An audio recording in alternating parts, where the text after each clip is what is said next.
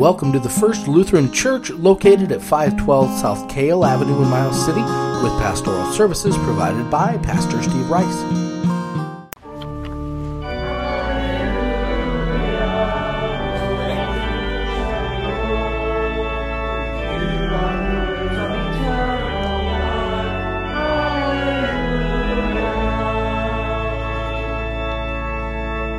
The Holy Gospel according to Mark, the 4th chapter.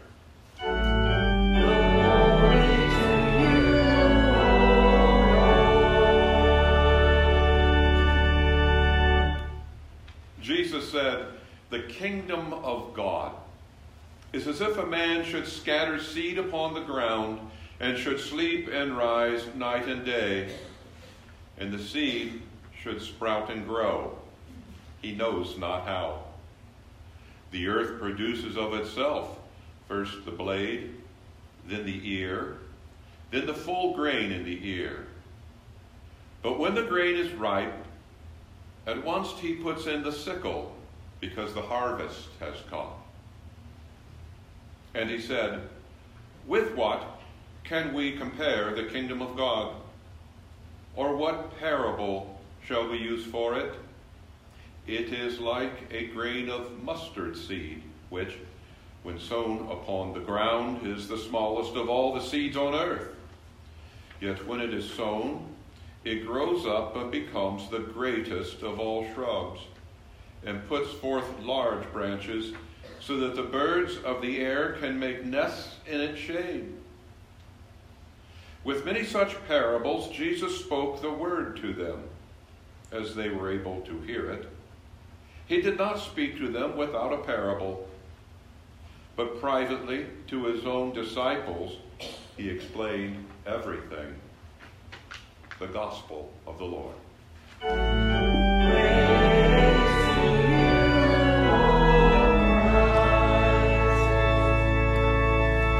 Please be seated. Again, welcome this morning. Want to notice some discrepancies in the reading of the lessons, owing to translations and various things that translations do to Scripture. The insatiable need for publishers to publish and to sell books. Sometimes, I think, at the compromise and expense of the holy text which they are dealing with.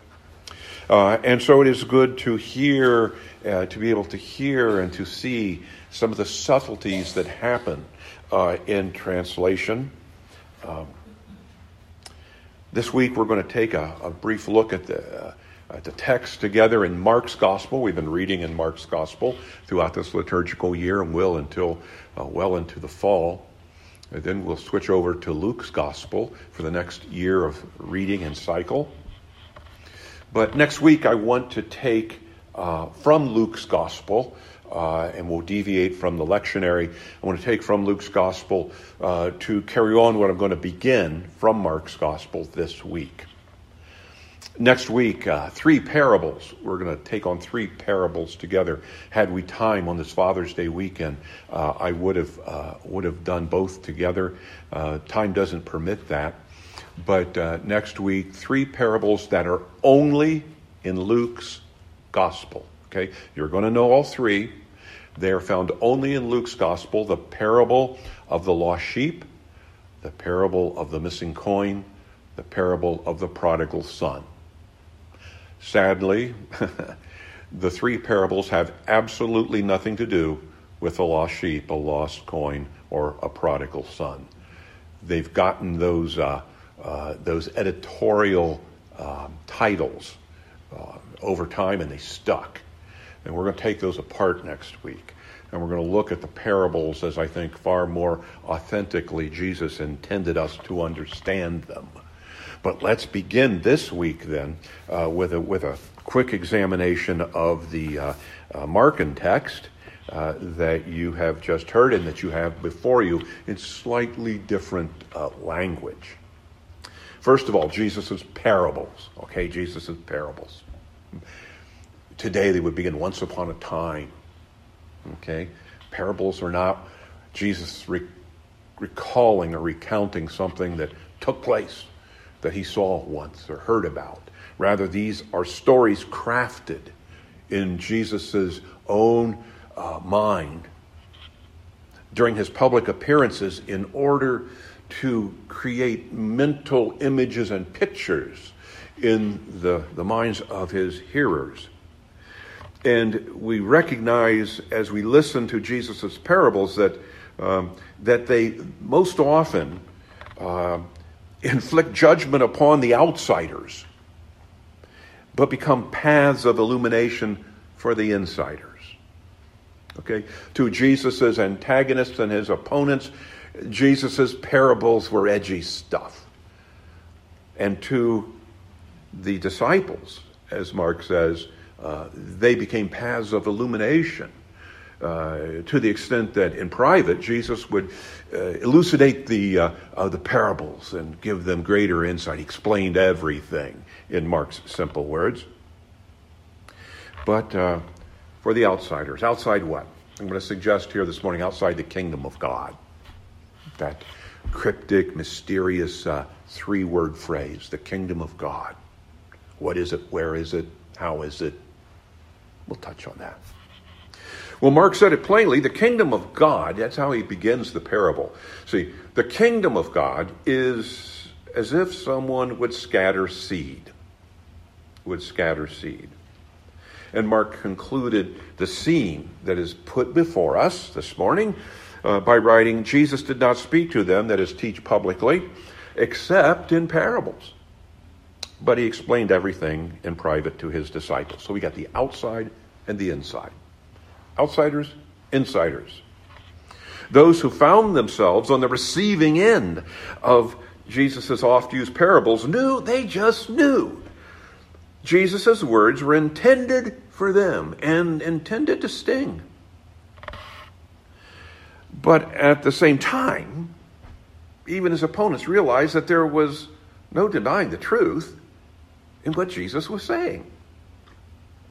Time and again, a parable would send Jesus' critics away either maddeningly frustrated or scratching their heads at what had just transpired.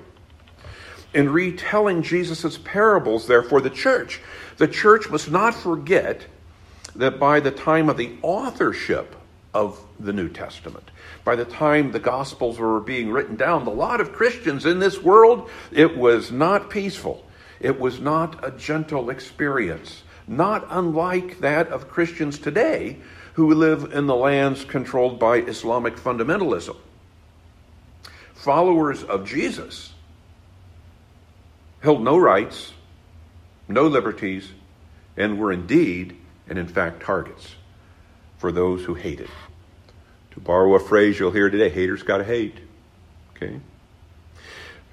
By the 1st and 2nd centuries, Christians were the scapegoats of imperial Rome. Christians were the scapegoats because Rome was falling apart. It was morally and socially so decayed that its collapse was becoming increasingly inevitable and visible. And those who still clung to power, such as Nero, needed a scapegoat.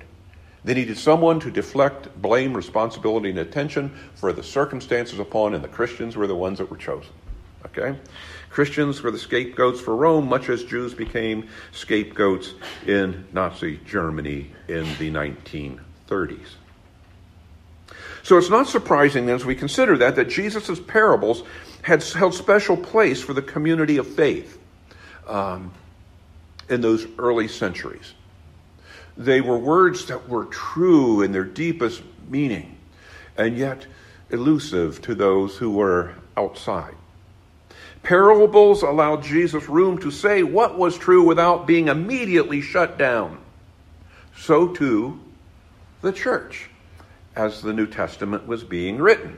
Jesus was master at getting his message out, and at the same time frustrating those who sought to silence him.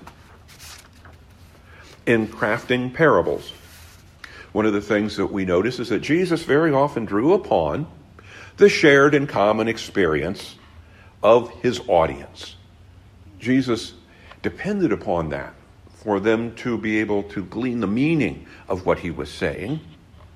Jesus drew upon their shared and common experience. In Mark 4, Jesus touched upon the mystery, and in the first century, it was really mystery, of the seed.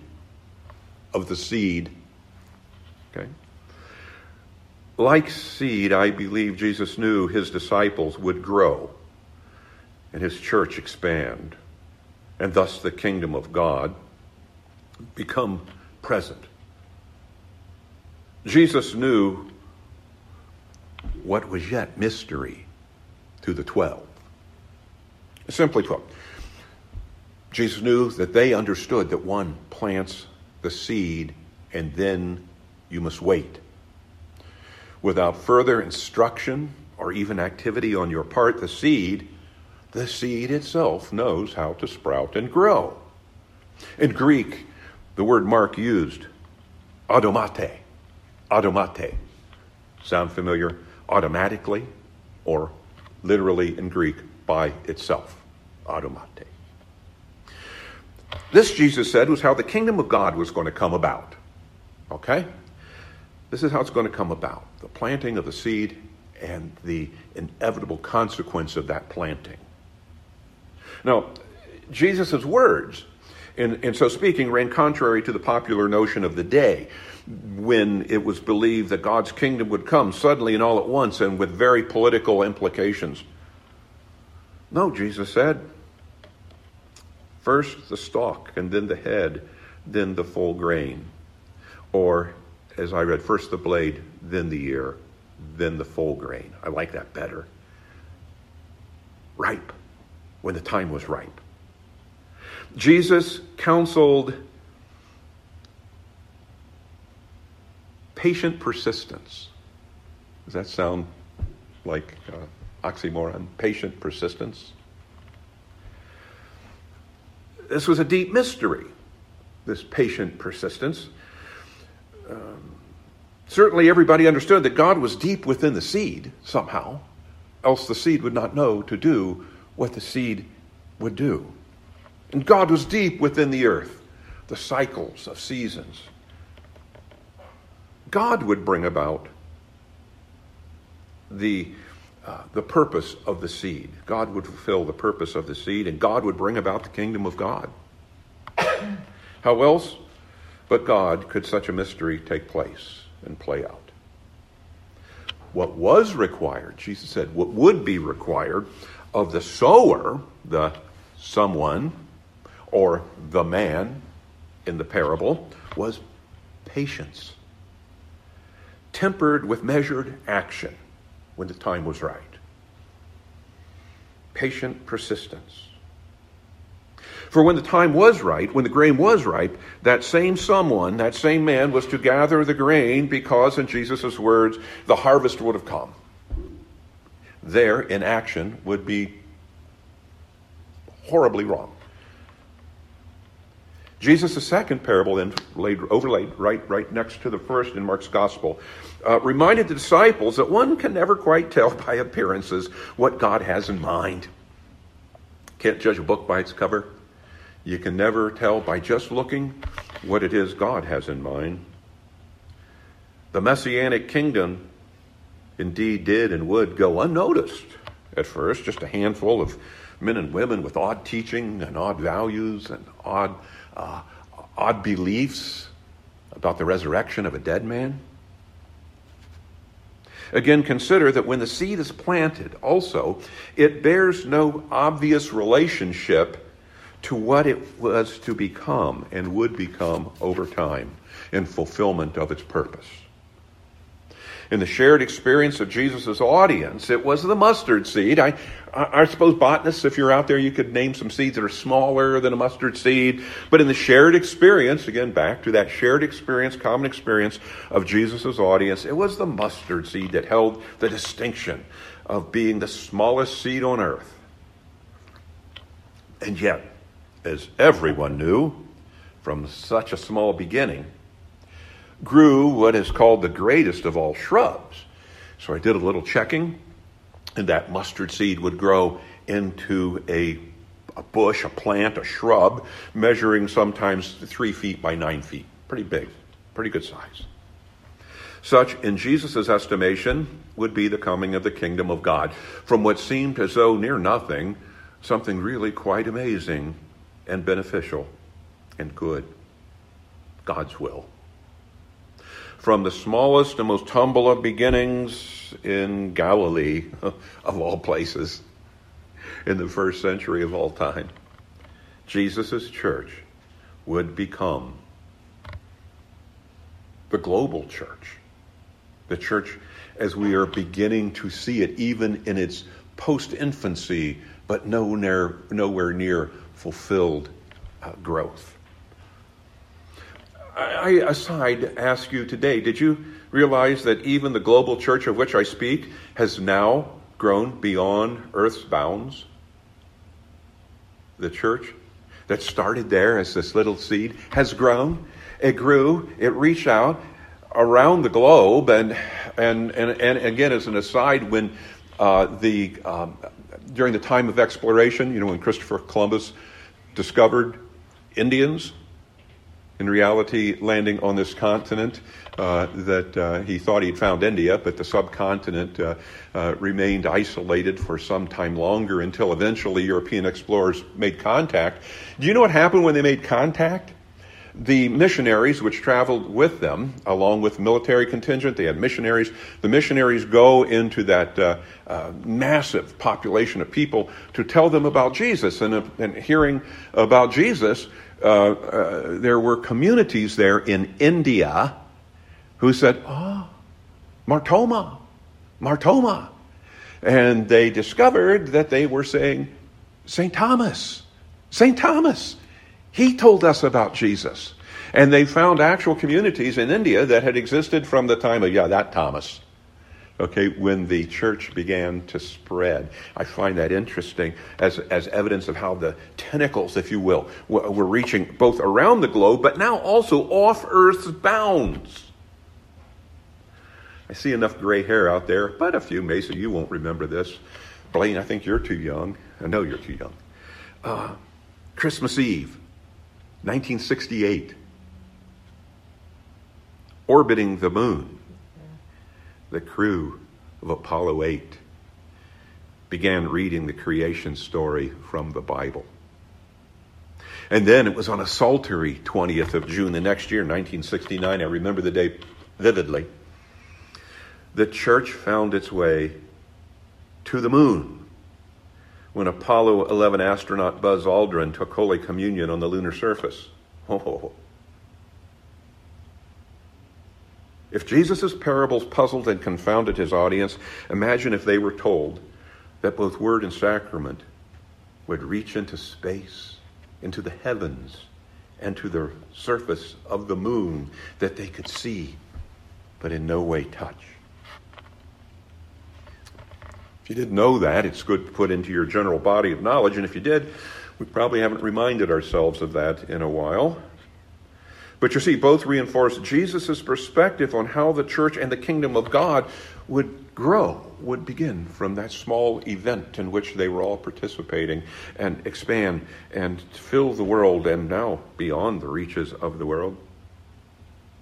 The church would grow with patient persistence.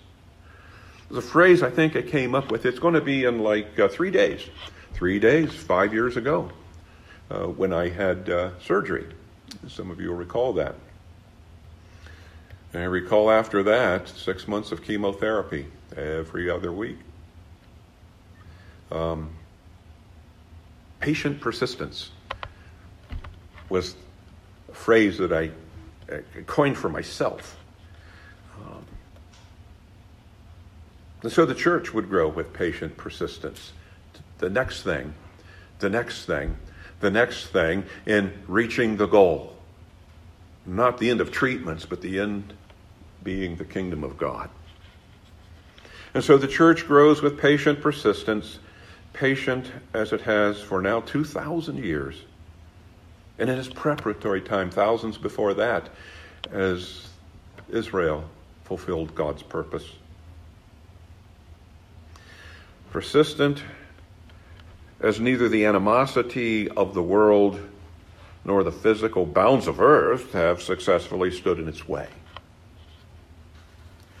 And so I close this morning with the question, where will you take the kingdom? Where will you take the kingdom of God? Now, as I look around, we're unlikely, maybe, again, Macy, I hate to pick on you, but you might be the exception here, to go to the moon or someplace far distant. But we will end up staying, most of us, here where we're planted. But if we will, with patient persistence, seek to fulfill that to which we are called, we too will have done our part in bringing the kingdom of God ever nearer, ever nearer. So on this Father's Day, particularly to fathers and grandfathers, remember to be examples to your children and to your grandchildren, because in this day and age, this time and place, where boys masquerade as men, and men are guilt-shamed into silence, both in and beyond the church, we have to ask ourselves, how shall we live? As an aside, I shared this morning at the VA. I never contact people, but I sent an email to an insurance company and told them how offensive I found as a man that I found their advertising, 2 commercials, insurance company in particular, man shaming to sell insurance.